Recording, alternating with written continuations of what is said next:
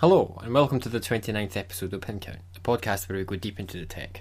I'm Douglas Shearer, and I'm here with my co-host, Ian Wallace. Hello. Hi. So, what have we got this time? We've got some follow-up, a little bit of ARM news, obviously, a bit of Intel stuff. And then I think our topic for today, I can't remember why, but I was thinking about command line apps. I was probably just staring at a terminal. I thought that would make quite an interesting topic on the lines of our recent sort of pick your favourite sort of topics. Yeah.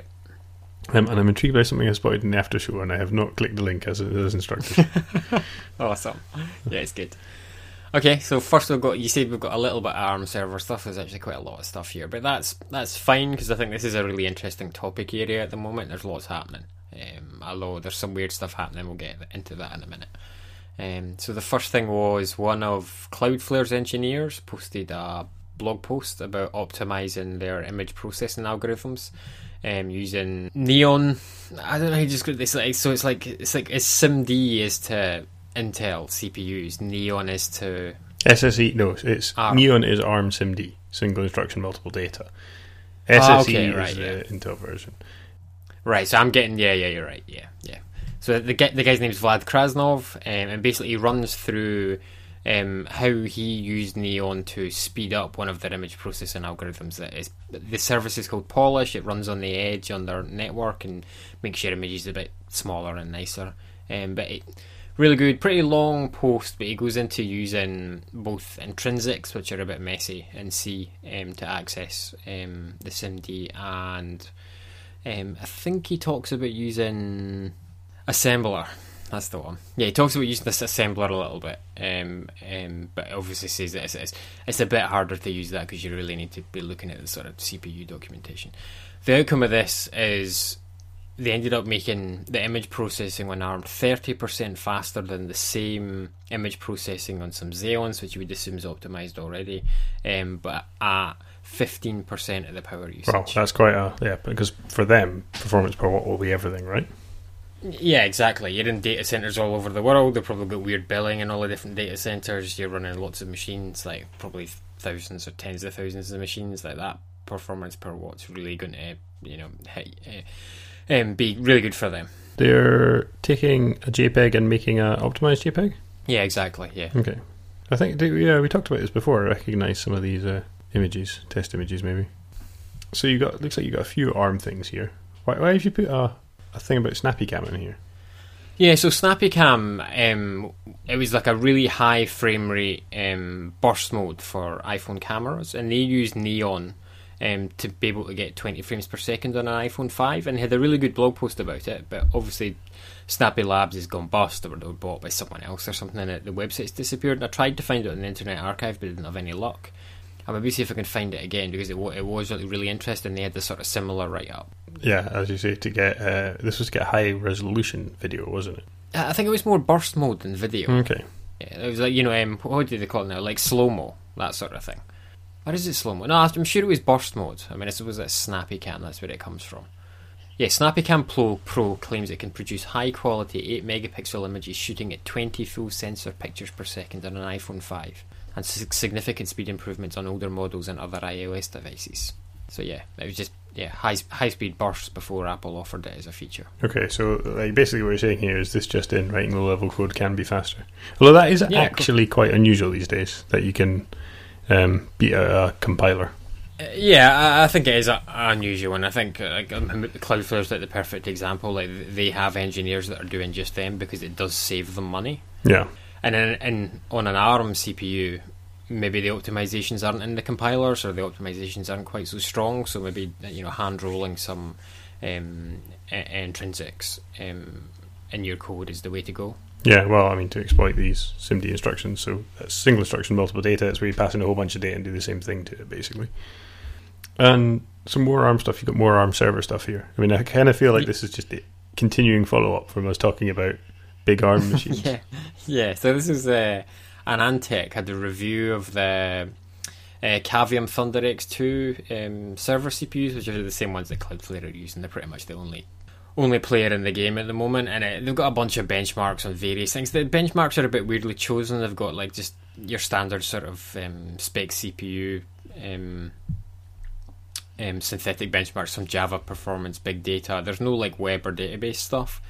And it's kind of difficult to draw conclusions from the numbers. It is sort of competitive with Intel CPUs in some areas, it isn't in others. There's a big power savings. It just depends on your workload. I think the benchmarks are a bit weird here. I wonder if there's more coming in the future. I wonder if it's just because it's too different. If you see what I mean, like the things that they're aiming for, like Xeons are all about, or mostly all about, getting high performance, and then the performance per watt is derived from the extreme performance. Whereas this is way more of a balanced approach. Yeah, I mean, like two of these in a single machine is like 240, or two of the ARM CPUs is 248 core system on a chip. So, it's 96 cores in a little box that only consumes like, less than 200 watts kind of thing. So it's the parallelism that's getting you the sort of performance per watt there, rather than, as you say, the sort of brute force of the Intel approach. And then you got a link here about Homebrew supporting ARM CPUs on Linux. Who on earth is using Homebrew to manage their packages on Linux? So there is a the guy who maintains it called Sean Jackman. He's a bioinformatics PhD student. He maintains Linux Brew, which is like a fork or a sister of Homebrew for Mac. But Homebrew for Mac's like a command line utility that lets you install Unix utilities really easily and manage them and all. Yeah, which is why I think why do you need a fork of this for Linux? Yeah, I think at some point we should discuss things like Arch Linux, which is kind of the same deal. But anyway, so I had a commit. I made a commit to Homebrew like a week ago, 2 weeks ago, for something really simple. And while I was looking through the commits, I spotted this, and he's got a commit in to make Homebrew, like not Linux Brew, but Homebrew, know about ARM CPUs. And I thought that was quite interesting. That is quite interesting, yeah. Like, part of me wonders, does he know something that we don't know, or how is he using this? Because it seems like you could only really use it on Linux. So yeah, I don't know. That's weird. Is there any other? No, I had a search of the code base, and this was the only thing. It's literally just telling the. This is compiler flag stuff. Yeah, so it's telling the hardware detection part of Homebrew, so it knows what to set the compiler to. It's telling that ARM exists and what to do with it, and what the right flags to give the compiler are. It appears. Oh yeah, only in a few places. Oh wait, but Homebrew has some Linux stuff in it. Yeah, so like I said, Linux Brew is basically a fork of Homebrew. Right, no, but Homebrew has some Linux, yeah? Yeah. Interesting. Yeah, it's definitely interesting. I mean, it could be nothing, but I just saw it in passing when I was looking at other stuff. So the last thing is, after all this excitement about ARM CPUs, there was an article in Bloomberg at the beginning of the month, which was saying that Qualcomm are looking to either exit the server ARM CPU business and perhaps sell the business unit to someone. Okay. Which, considering all the excitement around it just now, is quite interesting. I wonder if they had a few big buyers and then someone pulled out, or... Yeah. The article's pretty sparse, and I've not seen any news about it since. I've not really looked, but this was like big news when it came out. Were they doing much in server chips in the first place? I don't think so. I mean, it's them that makes that Cavium Thunder X2 that everyone's been using. Yeah. That doesn't sound right. Surely Cavium make it. I mean, who fabs it? Oh, no, it's Cavium that make it. Cavium was Broadcom's. Yeah, so Cavium is a separate entity. But like, it's interesting that Qualcomm are saying they're pulling out, though. Like, Qualcomm are surely one of the bigger players. Yeah, or they're focusing on... Yeah, interesting. Yeah, well, interesting, but not really anything of substance yet. Yeah, nothing of substance. As I say, that's the sort of weird thing. 10 nanometer Intel CPUs. Which are... Yeah, so these things actually exist. Cannon Lake. Not Coffee Lake, but there's still 8 somethings. There's still 8 somethings. So there's like 3 different models. There's Cannon Lake, Coffee Lake, and something else, and they're all Series 8 Intel CPUs. This is weird. It's a 15 watt part with a base, only 2 cores, a base of 2.2 and a turbo of 3.2. This is not Highline. This is, it's an i3, of course. It's mobile. It's a low power i3. That's unusual. Yeah, so you can buy this in like one Lenovo laptop right now, as far as I know. Low end Ultrabook. Yeah, low end Ultrabook. Yeah, it's interesting, but this seems to be the first part of the production. Just read the specs: 15.6 inch, but a 1366 by 766 display with a TN panel.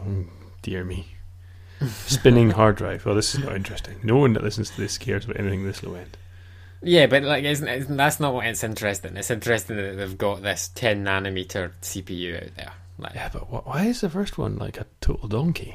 Like, I wonder if it's a yield situation. all right, yeah. I wonder if the yield's so bad this is the only part they can reliably get. It is a hyper-threading i3, which is interesting. 2 cores, 4 threads. But say you start off trying to make like i7s, an i7 or an i5, and they're probably the same. What do you call it? Like silicon wafer, and then you're binning them, and then you're choosing whether they become an i5 with no hyper-threading, or some of them do have hyper-threading. Now it's a bit confusing, or an i3 with hyper-threading and fewer cores. And this is like the bottom of the tree. So maybe by the time your yield's terrible, you get enough of these to have something useful to sell. Yeah, because it's got some interesting stuff. Like, it can take up to 32 gig of RAM. It's got 16 PCIe lanes, etc., etc. So it's all quite weird in an i3. Yeah, and I mean it also has the LPDDR4 support, which I don't think's in Coffee Lake CPUs. Ooh, I'm gonna have to check that now. Because that's why lots of the Macs and such like only have 16 gig. No, that's because they support both. They support LPDDR3 and DDR4. Oh, LPDDR4, sorry. Yes, LP. Yeah, that's the important one. Ah, okay, hang on. Yeah, you're right. Okay, because I'm looking up a i7-8650U, because I've got one in a laptop. That's the quad-core low TDP mobile parts that are and they're LPDDR3 or DDR4, not LP. Yeah. That's the way around it is. Yeah. So interesting. So LPDDR4 is like they've been promising it for a while. I mean, they keep knocking back the deadlines for all these different processor families, but this is the sort of thing people have been waiting for a long time, because this lets you have the next step in like low power laptops going up to 32 gig of RAM. Yeah, that's interesting actually. That is probably the most interesting thing about this, is the LPDDR4 support. Yeah, so we'll see. I mean, we'll see if they release any more. There was no fanfare around this at all. Like, literally, this Lenovo laptop, we'll link just to it, snuck out. It just appeared, and then Intel hadn't even put the proper ARC page up yet.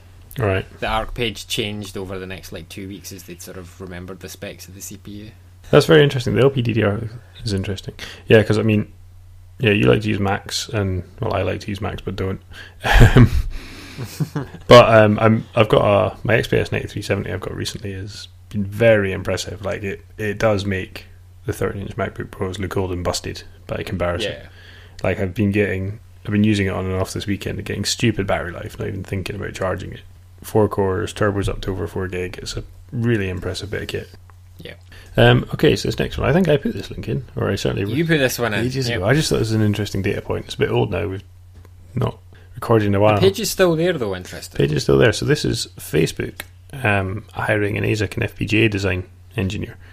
So this is Facebook building chips specifically for, well, deep learning AI, which is interesting, I guess. Yep. This is Facebook wanting to build their own chips. I guess because, well, they are a big enough customer to have stuff made just for them, so why not make their own things? Yeah. And specifically they're focused on AI, so that I think is very, very interesting. There's starting to be so much competition in the space in terms of other companies producing neural net hardware to compete with NVIDIA. Like, the AMD cards are starting to get competitive, and this dedicated hardware sort of coming online soon, sort of thing. Yeah, I mean, I suppose Facebook aren't going to be selling this to other people, so but Facebook are also big enough that they could benefit from something like this. Like, maybe they can have one FPGA instead of 2 GPUs or something like that. There's some. I mean, it all comes down to power again. They're probably saving power somewhere and making things run faster. So, big company. And then related to this, you've put in the link that you can buy Intel Xeon Golds with integrated FPGAs now. Yeah, are they on the die or on the package? They're on the package, I think. Certainly on the package. Yeah. High bandwidth to them, 160 gigabits a second. Yeah, this is an interesting thing. So what's their stated use case? So we talked about this, or briefly we mentioned this in episode 18. There was a Mark Bohr, who's like Intel's head of architecture or something, interview, and he was saying that the thing he was most sort of keen to mention or keep talking about was they had this way of putting what would you call it? Heterogeneous lithographs on the same package, so they could have the Xeon CPU itself is maybe going to be 14 nanometers, but the FPGA may be 20 nanometers, and they can stick them in the same package. And this, we said at the time, we think FPGAs are coming beside the Xeon or something, and this is it happening.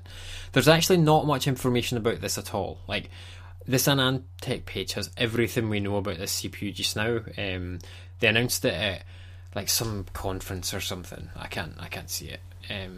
Yeah, okay, but they had one slide that they showed during their presentation, and then there's just this information here.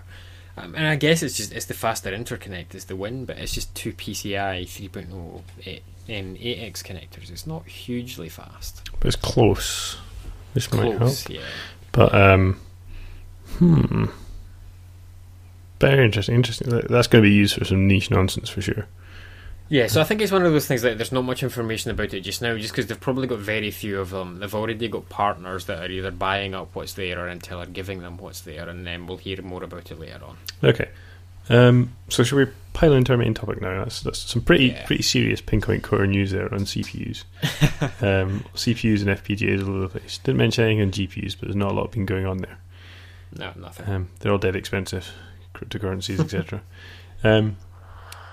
Alright, so command line utilities. How do you want to take this? Do you want to do one a piece, like alternate?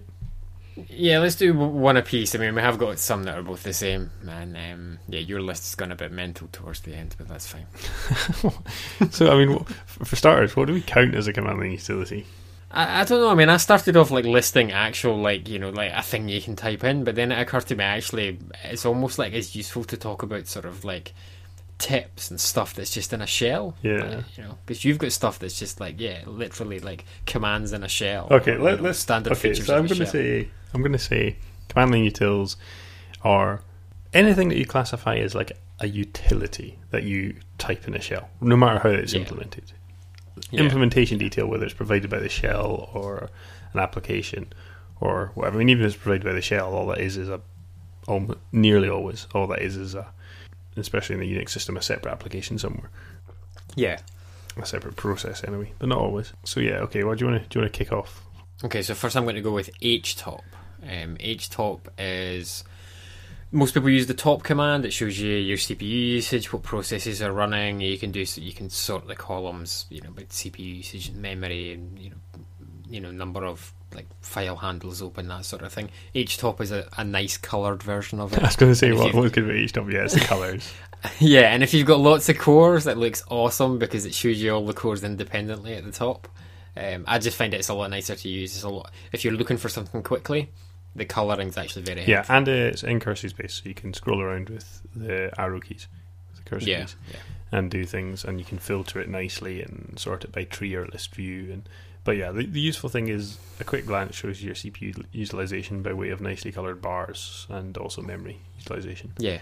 And I guess we should say how you get these things, or if they're standard. This is something that isn't standard in most Linux distributions or on the Mac, but you can usually get it in the package manager. It's in apt on Ubuntu, it's in Homebrew on the Mac, that sort of thing. So it's easy to get. And maybe of interest, or specialist interest only, the way that it reports CPU usage may or may not be lying to you if you're not on an x86 architecture, so take it with a pinch of salt. But that's pretty specialist. But we've been talking about ARM servers, so that is maybe relevant specialist information. And then, I don't know if you've read this blog before on this page, peteris.rocks. Yeah, I think I have seen this before. I think we've discussed this privately before. Yeah, but this article's brilliant if you understand HTOP. This is someone who's decided to try and understand HTOP by writing a blog post explaining everything you see on the screen. Absolutely everything. Yeah, so they've. I think this blog post is better than the man page for HTOP. Yes, it goes into so much detail. I mean, they literally take a blank Ubuntu 16.04 server machine, run HTOP, and they explain every single piece of text you see on the screen. It's really brilliant. Even if you think you know HTOP, you're listening to this going, I know HTOP, I use it all the time, read this, you'll learn something new. Okay, so I guess I'll go with my first pick. It is GNU Parallel, and you've got a link to a book on it in here. Yeah, it's a 120-page book about GNU Parallel. It's awesome. It's really awesome. It deserves more than that. Have you used it before? Do you know what it is? Yeah, I have, yeah. Okay, so I'll kind of explain what it is. You can Google and find some nice examples of it. But what GNU Parallel does is it's kind of like a task manager. I'll put in a link to the best explanation I've seen of it. So I've got a really simple explanation for it. which is if you use xargs, which lets you pipe arguments into other commands. New Parallel is like xargs, but for multiple processes. Or rather, it's like a for loop, only it'll run everything in parallel while it can. So say you've got 4 CPUs and you've got 9 things you want to run in a row. It will loop over them and it'll execute. And as one finishes, it'll run the next one. So it does smart scheduling, right? So if you look at the link I just pasted in, you'll see a nice graph where they explain it. So it'll keep all the cores busy, or as many as you want. And it's basically anywhere you might, if you think of it as anywhere you might replace a for loop. So if you write for I in some number, do something to a file, say. Yeah, most shells support that. So. Write it as a parallel command and it'll do them all in parallel. And it does much cleverer stuff than that as well. So it supports variables and things like that. So for example, you want to search across a range of parameters. You want to try out a different settings on something. So you've got some little command line application and it's got different options you might want to tweak and you want to see which is best. You can tell GNU Parallel, say, run it with these range of options, and it'll just go away and run that all in parallel. And when it's done, you get all the results. It's data parallelism, mostly, is what you use this for. But even better than that, I don't know if you used it for this as well, that scheduling across cores works across CPUs as well. If you've got your SSH key set up, you can have it, with nearly the same syntax. Do you mean across different machines? Yes. Yeah, okay. In the same way it splits across cores. Yeah. And you can make it shuffle, and run things in random orders as well. So if you're scheduling experiments with it, you can randomize things, which can be helpful. It really is awesome, and I'd say it really comes into its own if you have, where I mostly use it for is simple tasks, which can be data parallel, as in lots of different bits of data you're doing the same thing to, and you've got a very many core machine. So on a quad core laptop, maybe it helps a bit.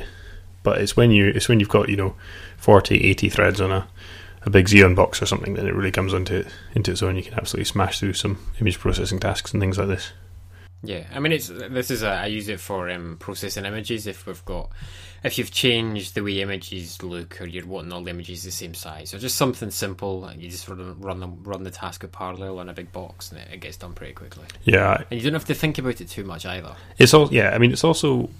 Like if you look at the example link post, it's quicker than writing a for loop. Even if you're just running on one thing, it's a simpler command. Just a pile of colons and loops over a shell expression, for example. Yeah, I always find the colons thing a bit weird. It is a bit weird, but it makes sense if you read how you can control the loops in different. So yeah, it's super nice. And in terms of why it's useful, is I took a task which was taking 40 minutes on a fast quad core laptop, ran it. Minimal changes to the script, just literally 2 lines of GNU Parallel stuff in a bash script, and it ran in 30 seconds on a 80 core machine.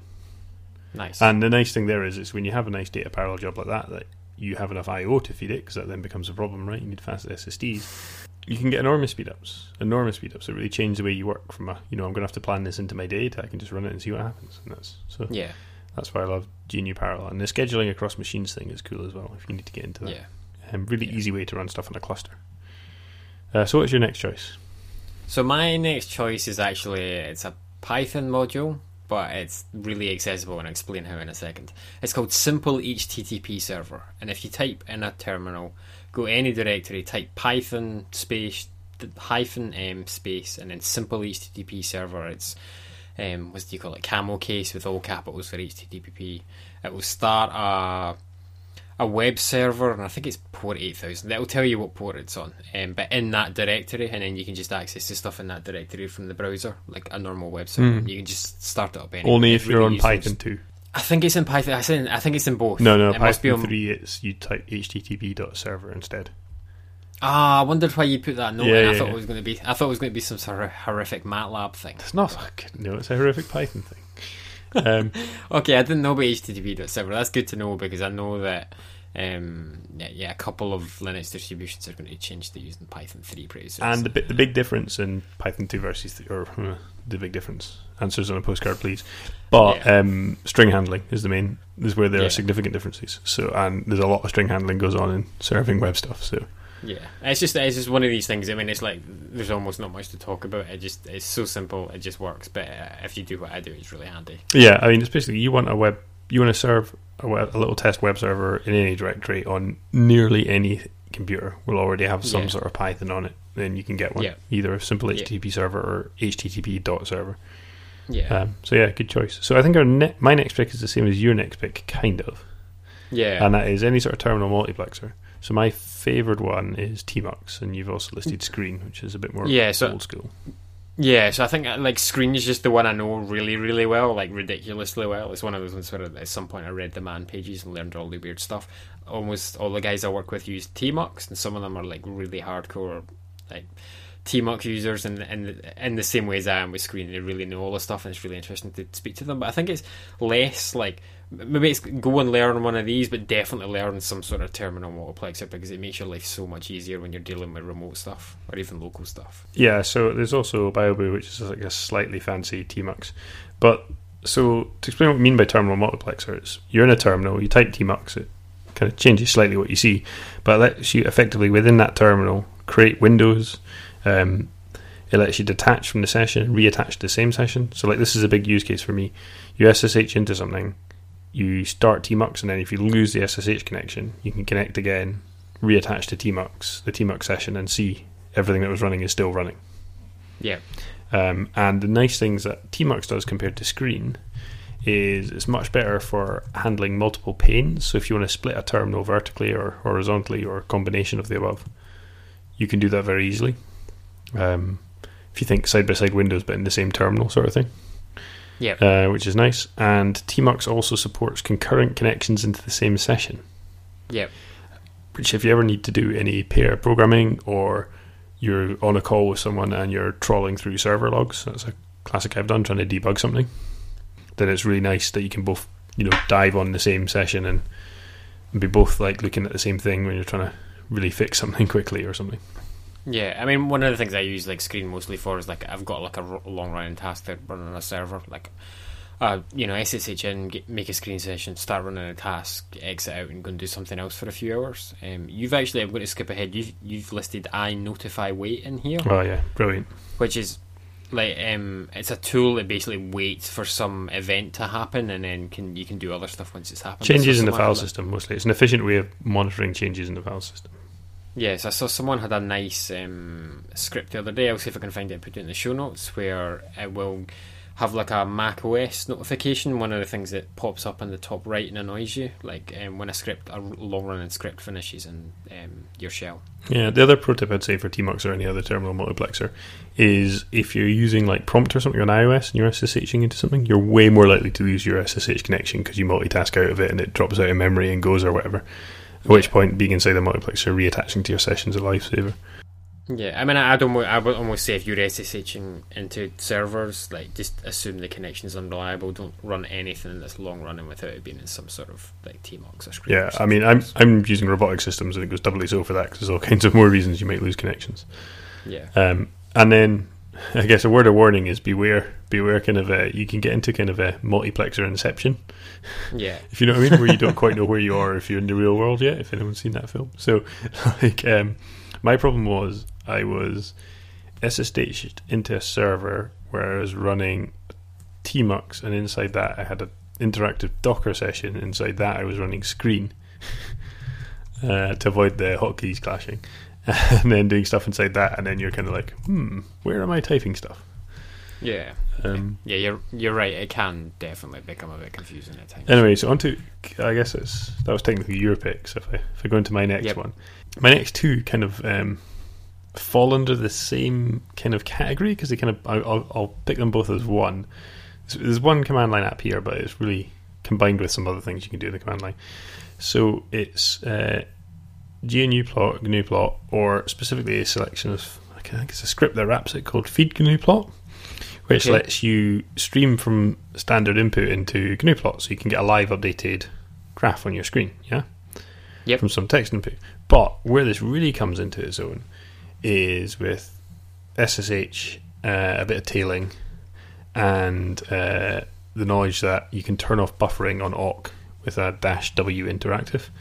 Or specifically MAWK, which is the default on Ubuntu systems. So what this means is you can write a script that's purely local, purely on your machine, And what it does is it runs some sort of tailing command on something on a remote server via SSH, feeding that into GNU plot. So you get a live updating graph on your screen from some information that you're stripping out of something on another machine somewhere else. Yeah. That makes sense? So to give like a concrete use, my second thing here I put here, because it made me remember this, getting nasty in the sys are proc trees, which is, if anyone's not familiar with this, in any Unix system, you can go to /sys to find out things about the system, basically, or /proc to find out things about running processes. So as an example, if you go into /sys/bus on a Ubuntu system, then you can see all the buses in the system. You can then, for example, look into USB/devices, see what devices are connected to which USB bus. You can monitor for things being connected and disconnected.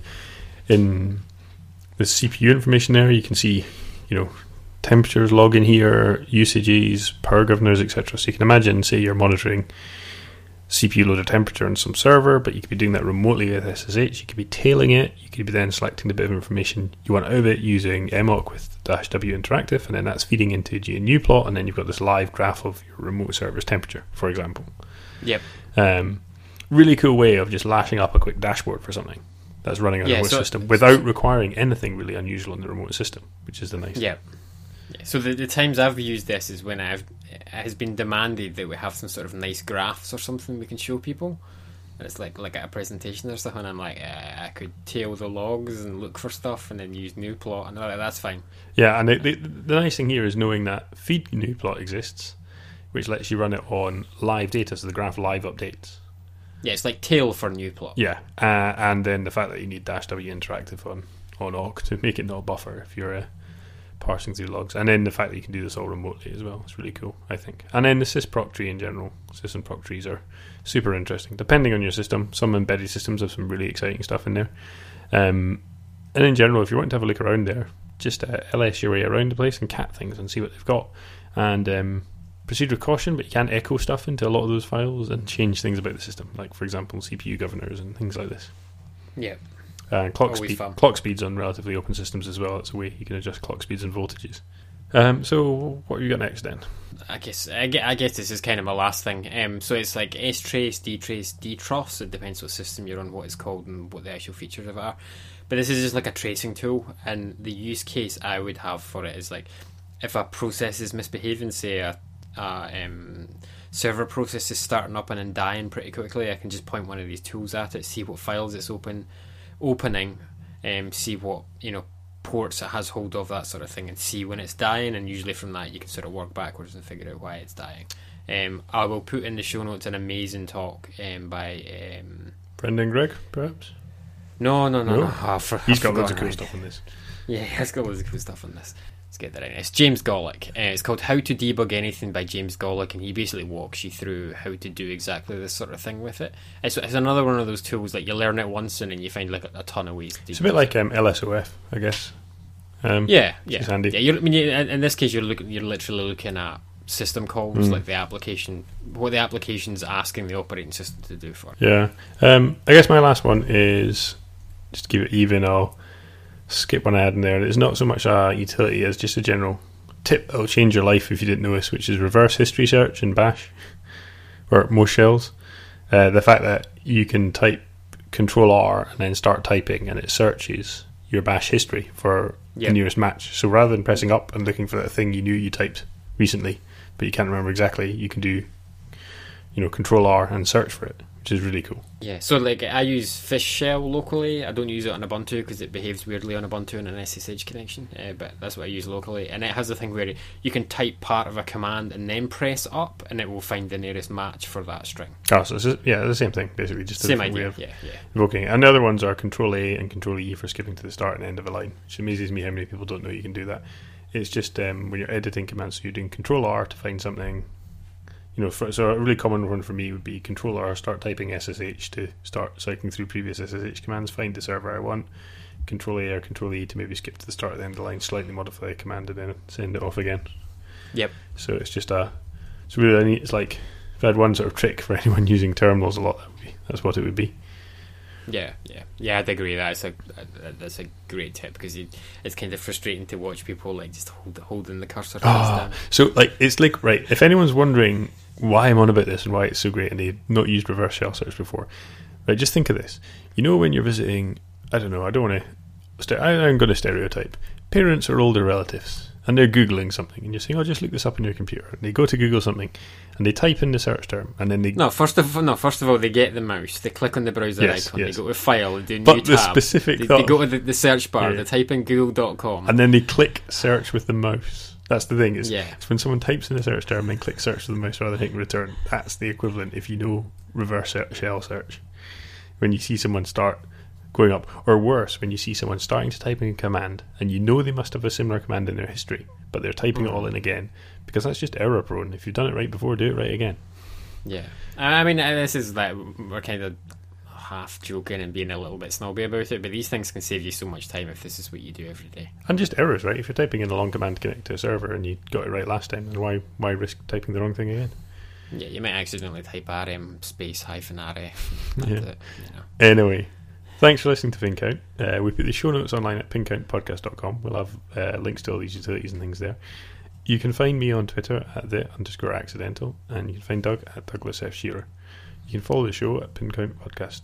We love to get feedback, so do tweet us, or you can use the hashtag #PinCount, or leave us a review on Apple Podcasts, or if you really want to send us some longer feedback, then please do email us. We're at wrongontheinternet@pincountpodcast.com.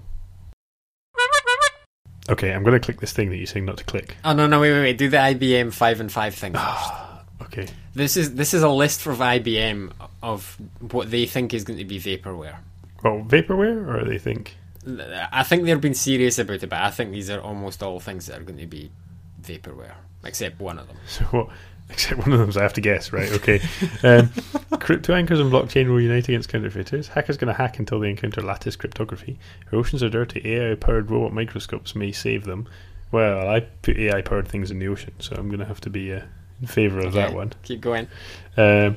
AI bias will explode, but only the unbiased AI will survive. That's a dramatic way of talking about bias in AI, which is a real and serious issue. Yeah, we've talked about it before. Quantum computing will be mainstream. So I agree, quantum computing will be mainstream. I think AI bias is an important thing that needs to be rooted out. I think so AI bias is the thing. I think that's like a real issue. Maybe the AI-powered robot microscopes might be, on, but maybe for not the next 5 years. Quantum computing, 5 years? Nah, I don't think so. They've been saying it's going to be 5 years for like 20 years. So anything that I see blockchain and I'm like, really? Yeah, I know. And the lattice cryptography one, that's just like it's a a cryptographic data structure that you can then hide information in. So I don't really know enough about that to say, but I just thought this was a really weird marketing thing from IBM. I just clicked on it and scrolled down to the IBM X-Force, or possibly CrossForce Command Center. I'm wondering, why are they all on Mac? Well, IBM don't make computers anymore, so... Oh yeah, I've just seen this picture. Yeah, it's very strange. What are they doing?